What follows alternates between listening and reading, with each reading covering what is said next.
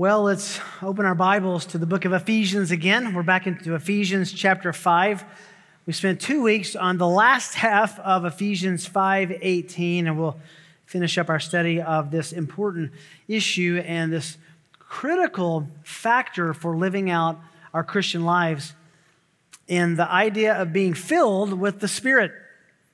Let me read that paragraph for us just to set it in our minds afresh.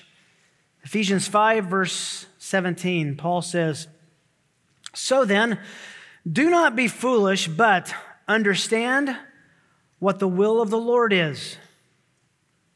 And do not get drunk with wine, for that is dissipation, but be filled with the Spirit, speaking to one another in psalms and hymns and spiritual songs, singing and making melody with your heart to the Lord, always giving thanks for all things in the name of our Lord Jesus Christ to God, even the Father.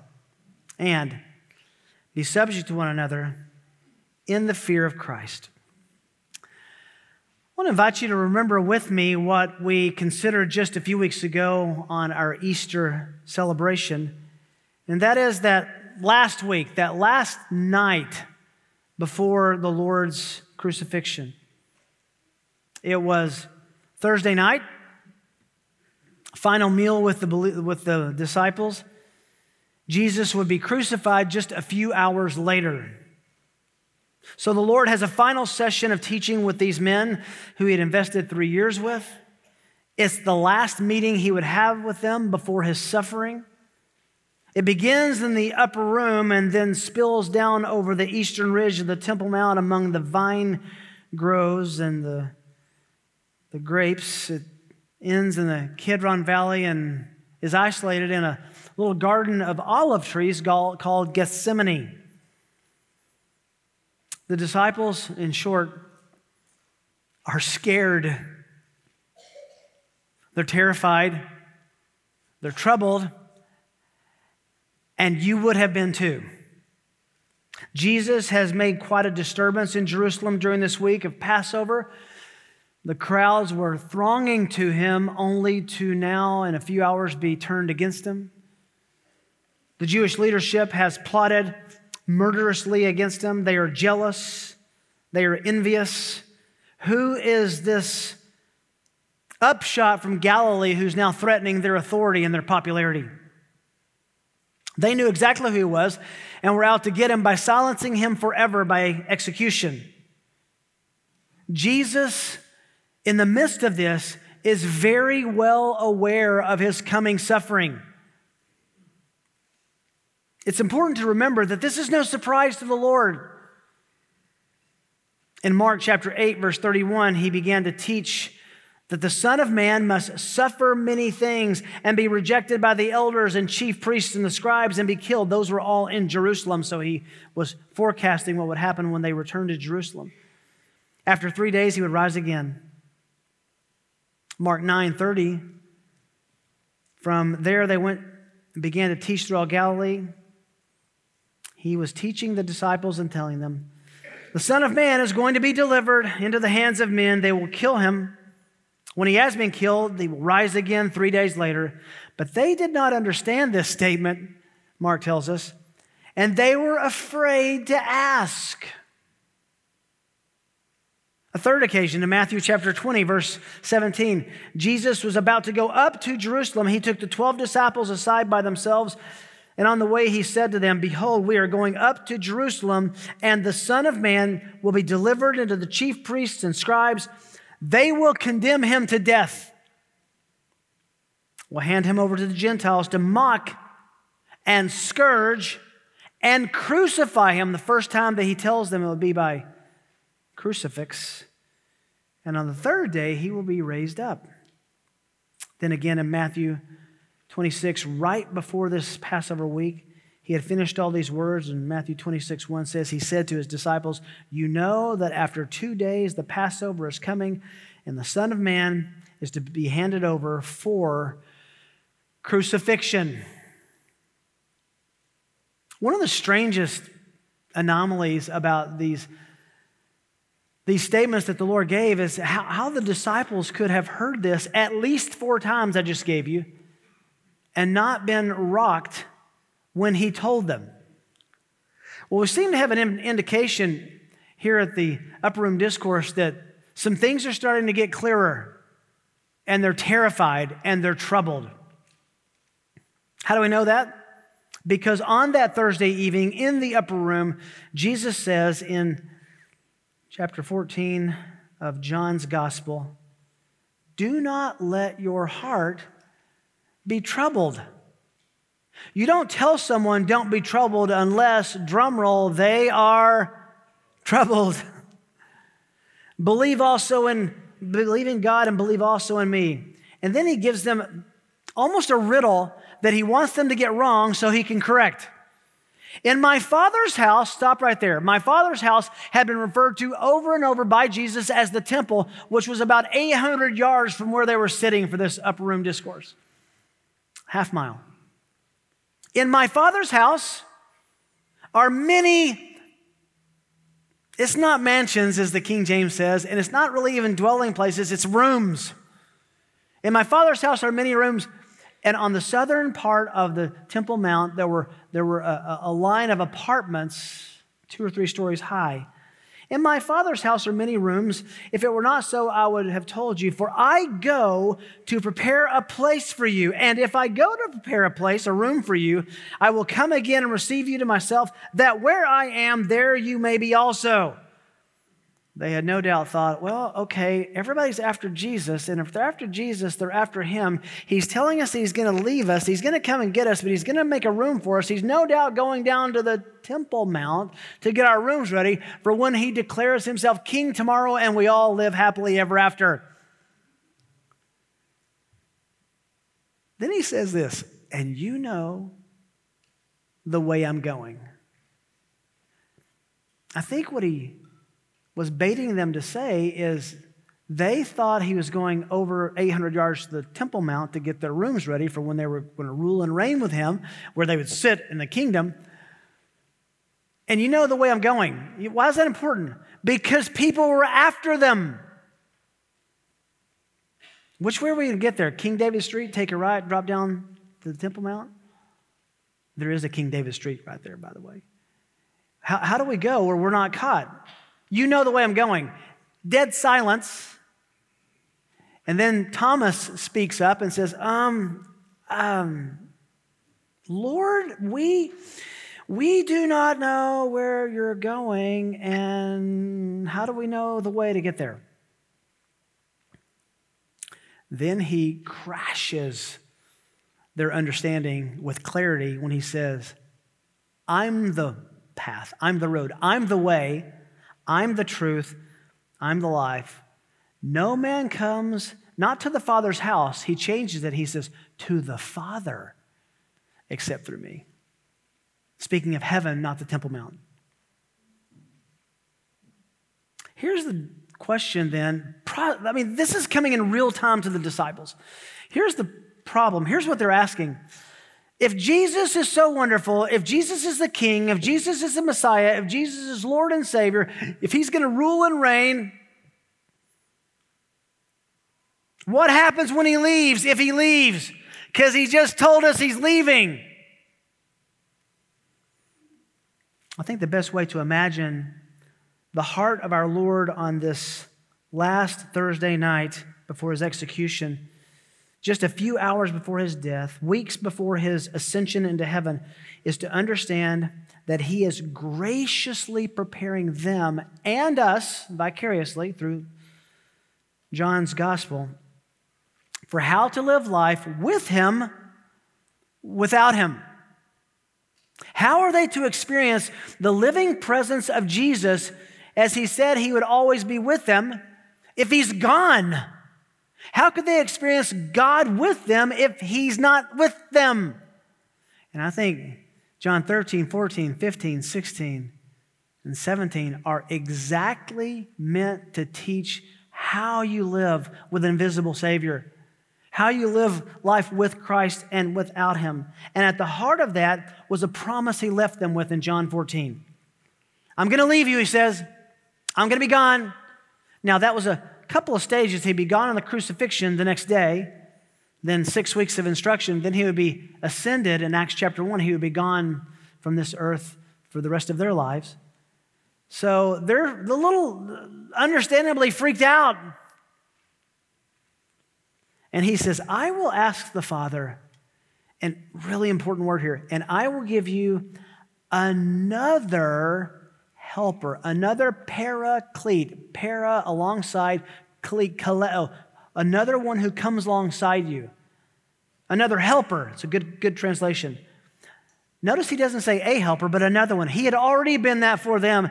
He says, when I'm gone, I got you covered. I'm going to send someone else to be better for you than I've been with you. You say, how could that be? He says he will be better than I was. How? Because he would never leave them. They had times when Jesus would go off into the wilderness by himself or go. No, he would never, ever be apart from them.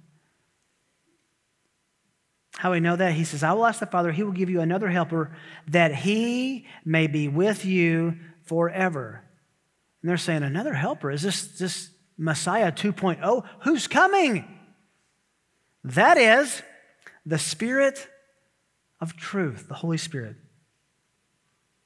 Then he also says in verse 18, I will not leave you as orphans. I will come to you. The Spirit of Jesus will come back. And then he says in verse 23, the Father and I will come and make our abode with him. And as we studied last time, the whole Trinity permanently abides with a believer. But the primary access we have to the Father, the primary encourager we have to remember the Son and worship him, is the giving of another helper, the Holy Spirit. Why is this so important? Because if the Father and the Son have sent the Spirit to be with us, and if the Father and the Son have promised to accompany him to walk with us, then our response and receptivity to God's permanently abiding presence is essential to our walk as Christians. We have to have a clue about what it means to walk with God, what it means to have an invisible Savior, what it means to have life with Jesus without him in the flesh. Said another way, what it means to walk by faith and not by sight. How do we do that? Consequently, Paul now here in Ephesians 5:18, in the last half of that verse, instructs us to be filled with that Spirit who was promised. And we looked at last time, this word filled is plerao. It's an interesting word. It means to influence, to move, to have causation with. It was used of the wind inside a sail that moved a ship. It pleraoed the ship. It moved the ship. It influenced it. You'll remember that to be filled with the Spirit, we looked at this in depth, is in the imperative mood, meaning that it's a command, do this. It's in the present tense, meaning you have to do it in an ongoing fashion. It's an ongoing command to be repeated. But it's also in the passive voice, meaning that it's something that's done to us. Be filled. Something you do that has to be done to you. It's a strange command. And we spoke about the fact that this means it's our disposition to be receptive to him. Greg Allison and Andreas Kostenberger write this. The expected or intended response to this command is for Christians to yield to the Holy Spirit, to be controlled, pervaded, or permeated by the Spirit in all their ways, to consciously place themselves under the guidance of the Spirit, moment by moment. What a great phrase. To consciously place themselves under the guidance of the Spirit, moment by moment. That's what it means to be filled with or by or in the Spirit. That's what it means to be influenced, permeated, pervaded by the Spirit. So we talked about this, the exegesis of that last little phrase in verse 18 in our last time, and for this morning, what I want to do is flesh that out a little bit. We're adding some thoughts to what it means to respond to God graciously serving us by giving us his Spirit to walk with. How can we improve our walk with the Spirit. Our title is Life with the Spirit of God. Now, just a little fun with Greek. The word be filled with the Spirit, be filled by the Spirit, be filled in the Spirit. You'll hear it always because the little preposition epsilon, nu, en, can mean in, with, or by. Be filled in the Spirit, be filled by the Spirit, be filled with the Spirit, and you'd be correct in any one of those designations. How can we improve our walk alongside the Spirit? How can we improve our receptivity to Him? Well, I'm not going to try to be comprehensive, but rather just helpful with this. How can you be filled with the Spirit? Or said in other ways, how can you improve your walk with the Spirit of God? I'm going to give you 5 improvements very fast. 5 improvements for a better walk with the Spirit of God. I say improvements because there's nothing you can do to get it. You can only improve in your receptivity to Him. This filling that He gives us is not something that you can start, but a walk with Him is something you can improve. 5 improvements for a better walk with the Spirit of God. The first is something we alluded to last time. It's awareness. Improve awareness. You could even say improve my awareness. Improve your awareness of the Holy Spirit's presence. Improve your awareness of the Holy Spirit's presence. We've talked about this before. But the first, most basic thing we must do to walk with the permanent, abiding Spirit of God in the life of a believer or to be filled with the Spirit, is to know about it, is to be aware of Him. This filling, this presence is something you must know about. Let's review some basic theology. Every Christian has been baptized, as we saw last time, with the Spirit at conversion. This simply means that we enjoy His permanent abiding presence with us. He's our helper who is sent by the Father and the Son to walk life alongside us. Don't make too much of the fact that He is in you. I know that we talk about the indwelling of the Holy Spirit, but you can also talk about the withdwelling of the Holy Spirit. He was with you. He will be in you. It's both. He's with us. He's in us. He's around us. Doesn't mean if you were in an accident and lost your little finger and a saw took it off that you can now be filled less with the Holy Spirit because you have less of you. No. Every believer enjoys the permanent, abiding presence of the Spirit along with the Father and the Son, as we learned from John 14. The Holy Spirit is Himself, God Himself, and being filled with the Spirit means being influenced by Him through yielding to the Word of God. That's a summary of what we covered last time. Now, the Holy Spirit is amazingly active. Just a brief survey, I can't do it in one breath, but a brief survey of the Holy Spirit's ministry to us. He convicts, He condemns, He comforts, He illumines. He rejoices over our attitudes and actions. He grieves over our attitudes and actions. He regenerates the human heart. He counsels, He baptizes, He grants gifts, He seals our salvation, He indwells the believer, He grants gifts to the members of the church, He reveals the mind of God to our hearts, He reveals and reminds us of Jesus, He generates fellowship between believers, He draws us, He woos us, He saves us, He even prays for us. He's active. And it's all too easy, though, after a list like that, to live, to behave, and to act as if we have no relationship or awareness of the Spirit with us. I think that's because of 2 potential kinds of ignorance. The first is you're ignorant. You just don't know. You need to be instructed. To the believers in Ephesus, Paul came and says, have you had the Holy Spirit? He says, we don't even know if there's a Holy Spirit. They literally were ignorant of it. They didn't know. So he instructed them. But I think there's a worse ignorance, and that is ignoring Him. Knowing that He is with us, knowing that His presence abides with us forever, and just stiff-arming that out of our mind, ignoring it, and pretending as if He is not with us. Well, as blood-bought sons and daughters of God, let me encourage you, you should have a thorough and a developing pneumatology or theology of the Holy Spirit. You need to be lifelong pneumatologists. What that means is a lifelong studier and developer of expertise about our precious Holy Spirit given to us by God.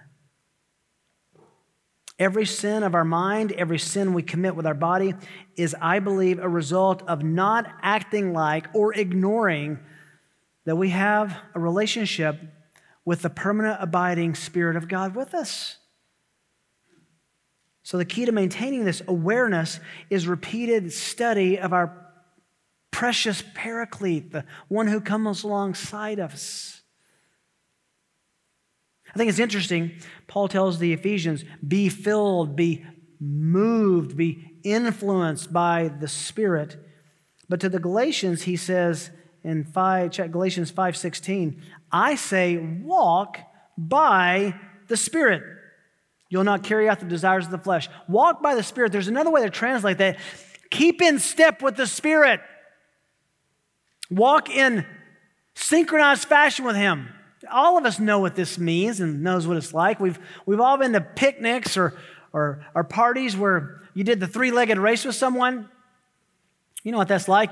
You get you're standing next to your partner, and both of you put your leg into one bag, or you bind them together, and so there's really three legs, two in one between you, and you try to run or walk. And if you're not in sync, it's a disaster. It's hilarious to watch. We are bound in a permanent abiding relationship and presence with the Spirit of God, and we are called to keep in step with Him, walk in sync with Him, not look like the silly people who can't do that and fall all over themselves in a three-legged race. We are to walk in synchronization with Him. Why? Listen to the contrast. But I say, Galatians 5:16 again, I say walk by the Spirit and you will not carry out the desire of the flesh. You say, what does that mean, Paul? He tells us, for the flesh, your unredeemed humanness, sets its desire against the Spirit. You are in an internal battle with God Almighty from the inclinations of your flesh. So am I. The flesh sets its desire against the Spirit, and the Spirit against the flesh. For these are in opposition to one another, so that you may not do the things you please. There's the rub. There's why we struggle as believers. There's a conflict, and either we're listening to the desires of the flesh or the desires of the Spirit. Then he goes on to list the deeds of the flesh, which are evident. These are the temptations that the flesh whispers into our minds. Immorality, impurity, sensuality, idolatry, sorcery, enmities, strife, jealousy, outbursts of angers, disputes, dissensions, factions, envying, drunkenness, carousing, and things like these. It's not a complete list. But, he says, the fruit of the Spirit, if you're walking in step with the Spirit, if you're walking with the Spirit, here's what happens. This is interesting, by the way. These are not things you pursue. They are things that happen because you pursue the Spirit. These happen. You become like Christ. Listen to how this sounds like Christ. The fruit of the Spirit is love, joy, peace, patience, kindness, goodness, faithfulness, gentleness, and self-control. And then in verse 25, he says, if we live by the Spirit, if you have life because of the Spirit of God, let us also walk by the Spirit. Walk in step. Keep in step with the Spirit. So to live in concert with the Spirit of God, who is ever with us, means fundamental and even radical changes within us, and awareness that these are possible because He is with us.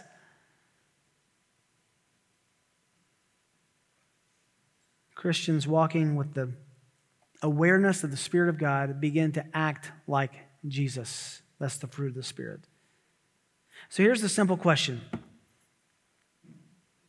Am I yielding to the promptings of my sinful, selfish flesh or the promptings of the Spirit of God abiding with me? Am I yielding to the promptings of my sinful flesh selfishly, or am I yielding to the promptings of the Spirit of God abiding with me? Now, let me say something that might surprise some people. I fully believe in the promptings of the Holy Spirit in the mind and heart of a believer. Kim and I were just out of town and took a couple of Uber rides with different drivers, and both times we were picked up from the airport, we were given a ride back to the airport. Both times the guy picks us up, we have some small talk, and I feel this prompting. I need to tell this guy about the Lord. I should tell him the gospel. Now let's do some calculus. Did that prompting come from my flesh? No, I know my flesh. I'm lazy. I'm a chicken. No, it didn't come from that. Did that prompting come from the devil?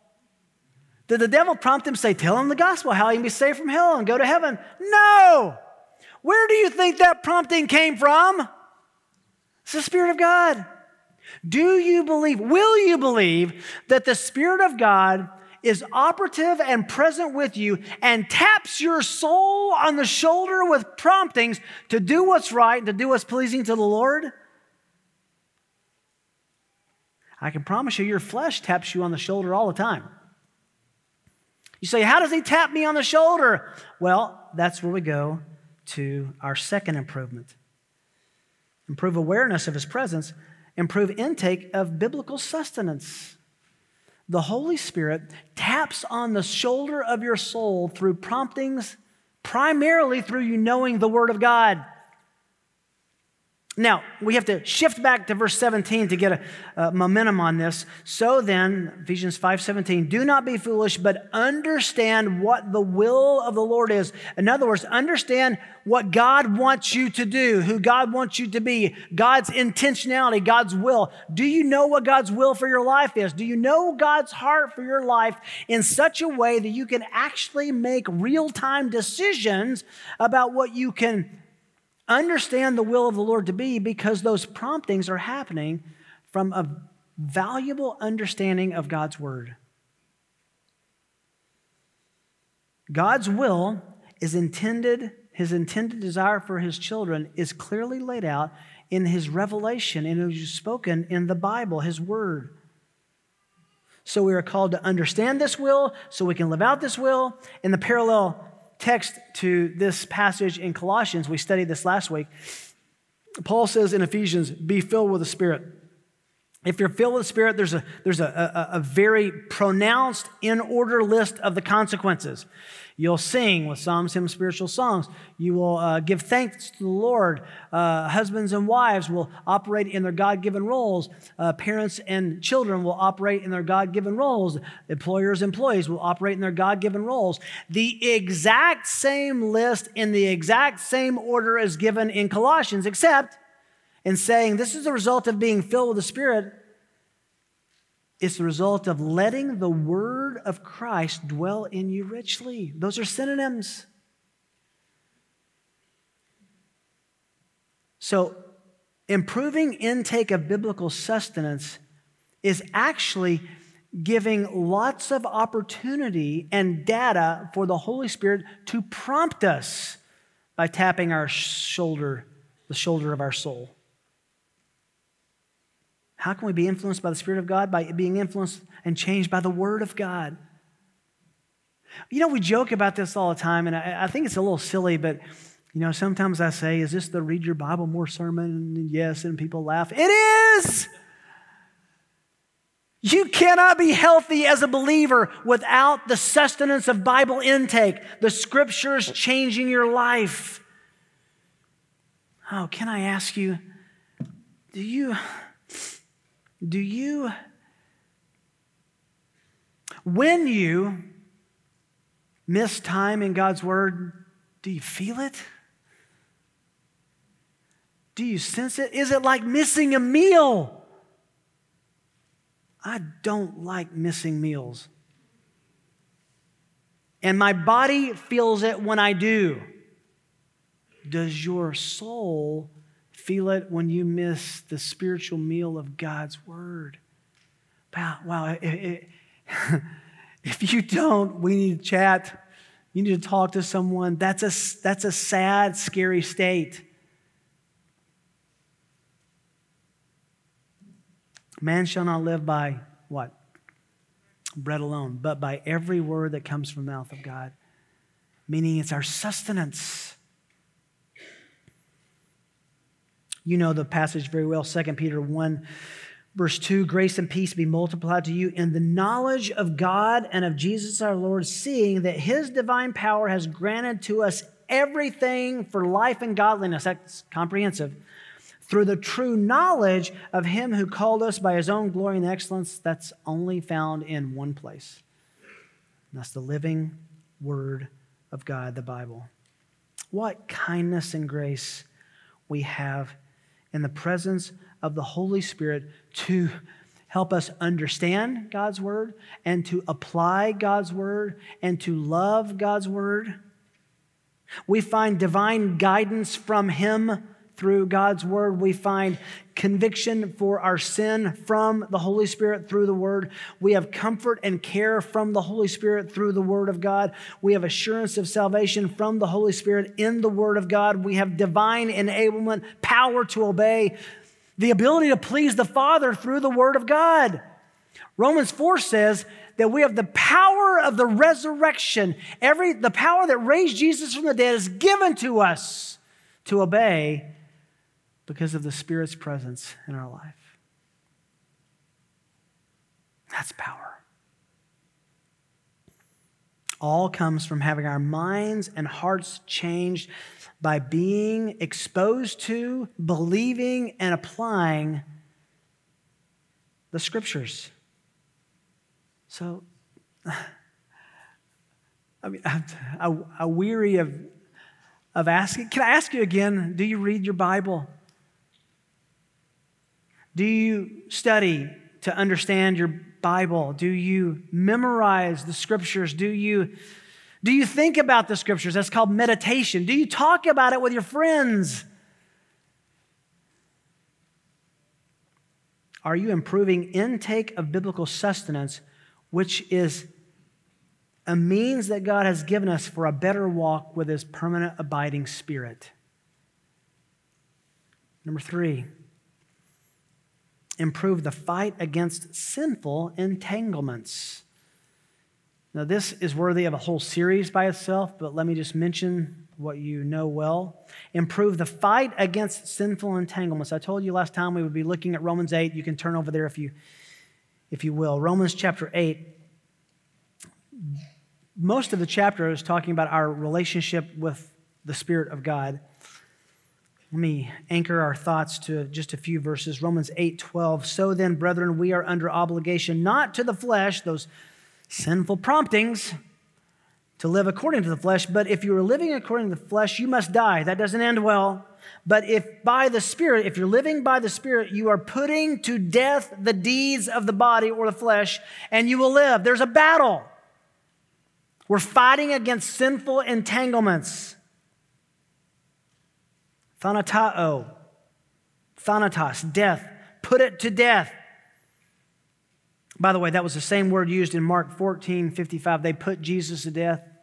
That word is used here. Put to death the deeds of the body. Figuratively, it means to stop, to put a stop to exterminate, to cause to cease. It's not the only place Paul talks about this doctrine. Do not offer the parts of your body to sin, Romans 6:13. Do not offer the parts of your body to sin. This is the doctrine of mortification. That's a graphic word. It means to kill. It's the doctrine of killing your sinful desires and keeping them in check. Colossians 3:5. Put to death whatever belongs to your earthly nature, sexual immorality, impurity, lust, evil desires, or greed, which is idolatry. Galatians 6:8, for the one who sows to his flesh, from the flesh will reap corruption, but the one who sows to the Spirit will from the Spirit reap eternal life. Galatians 5:24, those who belong to Christ Jesus have crucified the sinful nature with its passions and desires. That's a graphic illustration. Because when these believers read the word crucifixion, they thought of the horrific execution of their Lord. He says, crucify your sinful nature. Put it on a cross and kill it with its passions, with its desires. Now let me read what I read a moment ago in Colossians 3:5 in context. You have died. Your life is hidden with Christ in God. When Christ, who is our life, is revealed, then you also will be revealed for him in glory. Therefore, consider the members of your earthly body as dead to sin. 1 Peter 4:2, it's all over. We live to the rest of our time in the flesh, no longer for the lusts of men, but for the will of God. But perhaps the most compelling passage we've studied many times, and it's worth repeating and reminding, is the Lord himself when he was talking about the sin of mortification, killing sinful desire. In Matthew 5:27 said, you have heard it said, you shall not commit adultery. And you had some Pharisees standing around who thought, I haven't done that, pretty good. Made the cut. But I say to you that everyone who looks at a woman with lust for her has already committed adultery with her in his heart. Now, while they were standing in stunned shock at that statement, he goes deeper. If your right eye makes you stumble, he says, tear it out. Throw it from you. It's better for you to lose one of the parts of your body than for your whole body to be thrown into hell. If your right eye makes you stumble, cut it out. Throw it far from you. It's better for you to lose one of the body parts, your body parts, than for your whole body to go into hell. You remember, Jesus is not being literal. Why? How do we know that? Because if you want to diminish the effectiveness of your eye, if you pluck it out, that's plenty. It's not going to work anymore. Or if you want to diminish the usefulness of your right hand, cut it off. It's not going to help you anymore. He doesn't say that. He says, pluck your eye out, cut your hand off, and then, I hope you're left-handed, and throw it far from you. Get it away. Radical means, not literally, but figuratively, and literally if you have to do literal things, to diminish the promptings and the tapping on your shoulder of sin. But perhaps the most exciting reason for all of us to live lives of holiness with the Spirit of God is in Romans 8:14.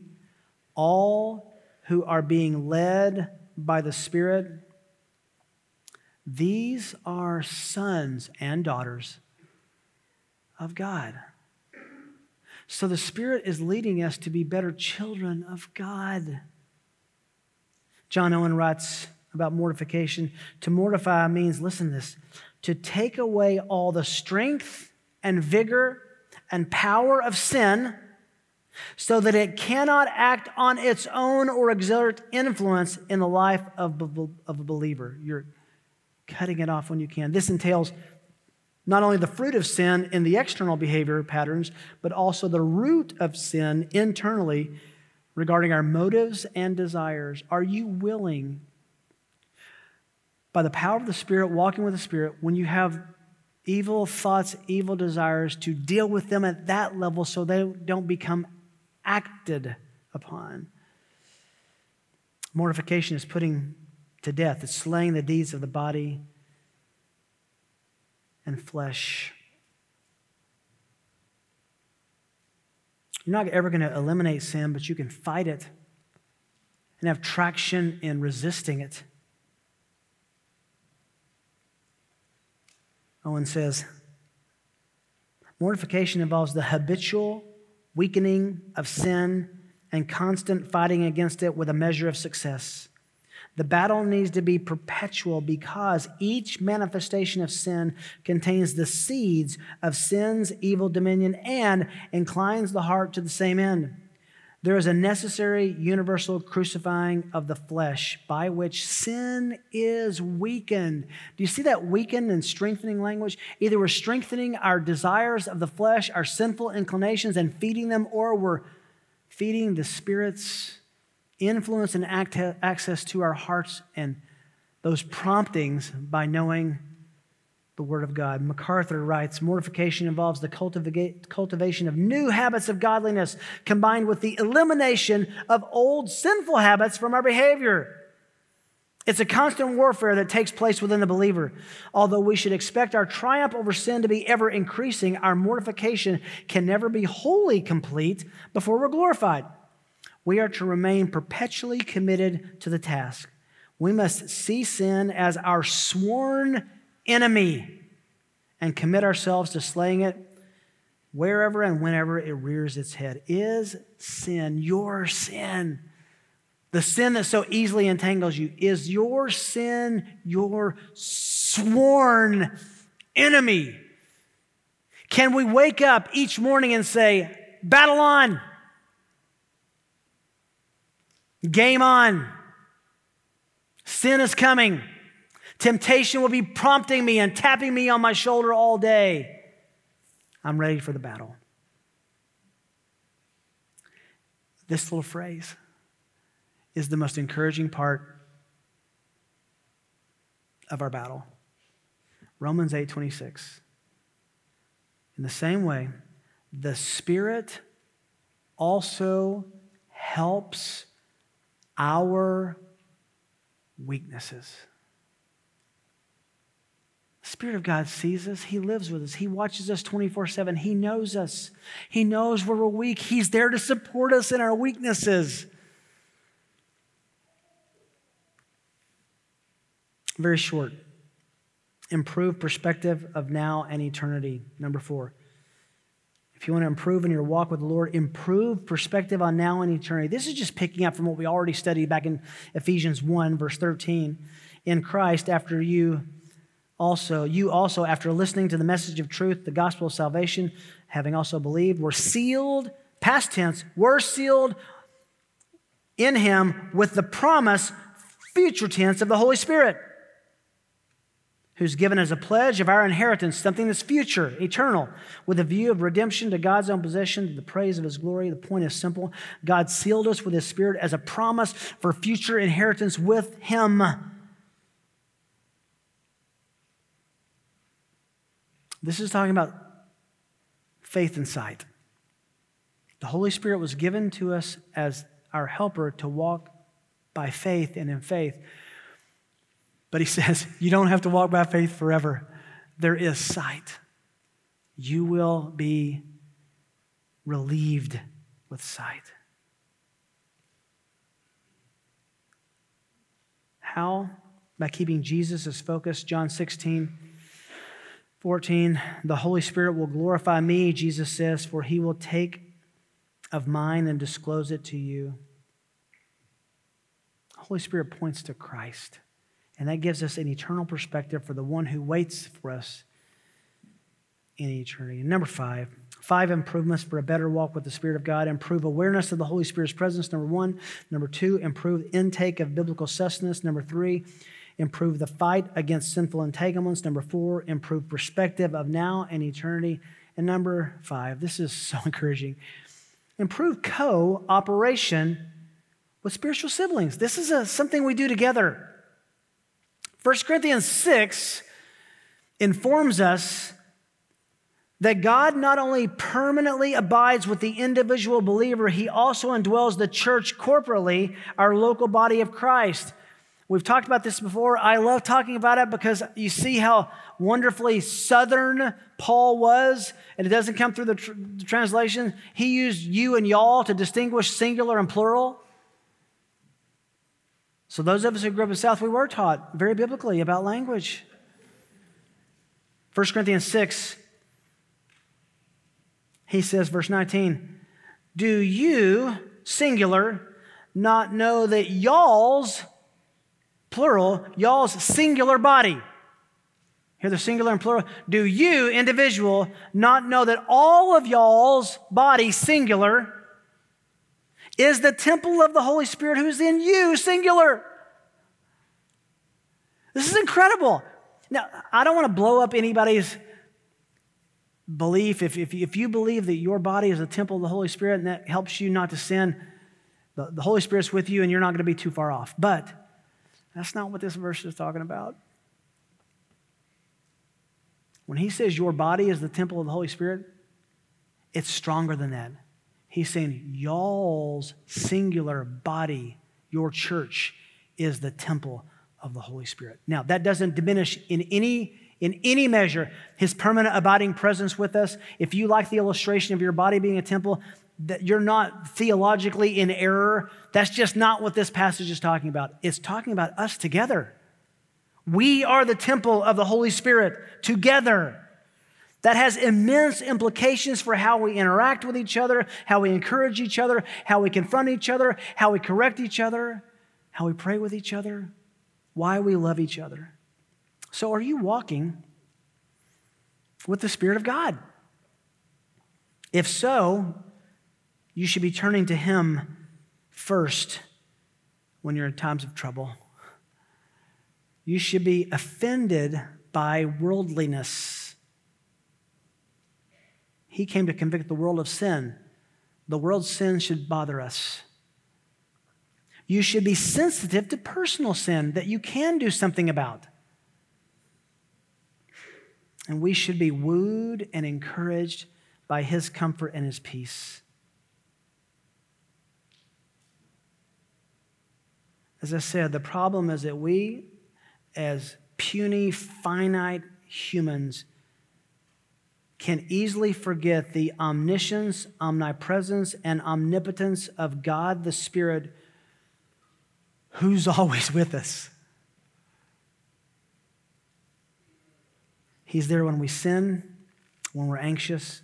He's there when you're lonely, when you're unfaithful. He's there when you're unfruitful or confused or troubled. And all of those can be solved by the awareness and dependence on the permanent abiding presence of God, the Holy Spirit. We finished last time with a quote from A.W. Tozer that I want to read again. It's so convicting. He said this: "It may be said without qualification that every man is as holy and full of the Holy Spirit as he wants to be. He may not be as full as he wishes he were, but he is certainly as full as he wants to be," end quote. Can we increase our want and our desire to be influenced and pervaded by the Holy Spirit's presence? To listen to His promptings that find their way into our minds by His Word. And to do it together in accountability, in correction, in solidarity, and in sibling struggle with each other to do this in our own hearts and with one another. Father, give us the grace we need to be obedient for You. In Jesus' name, amen.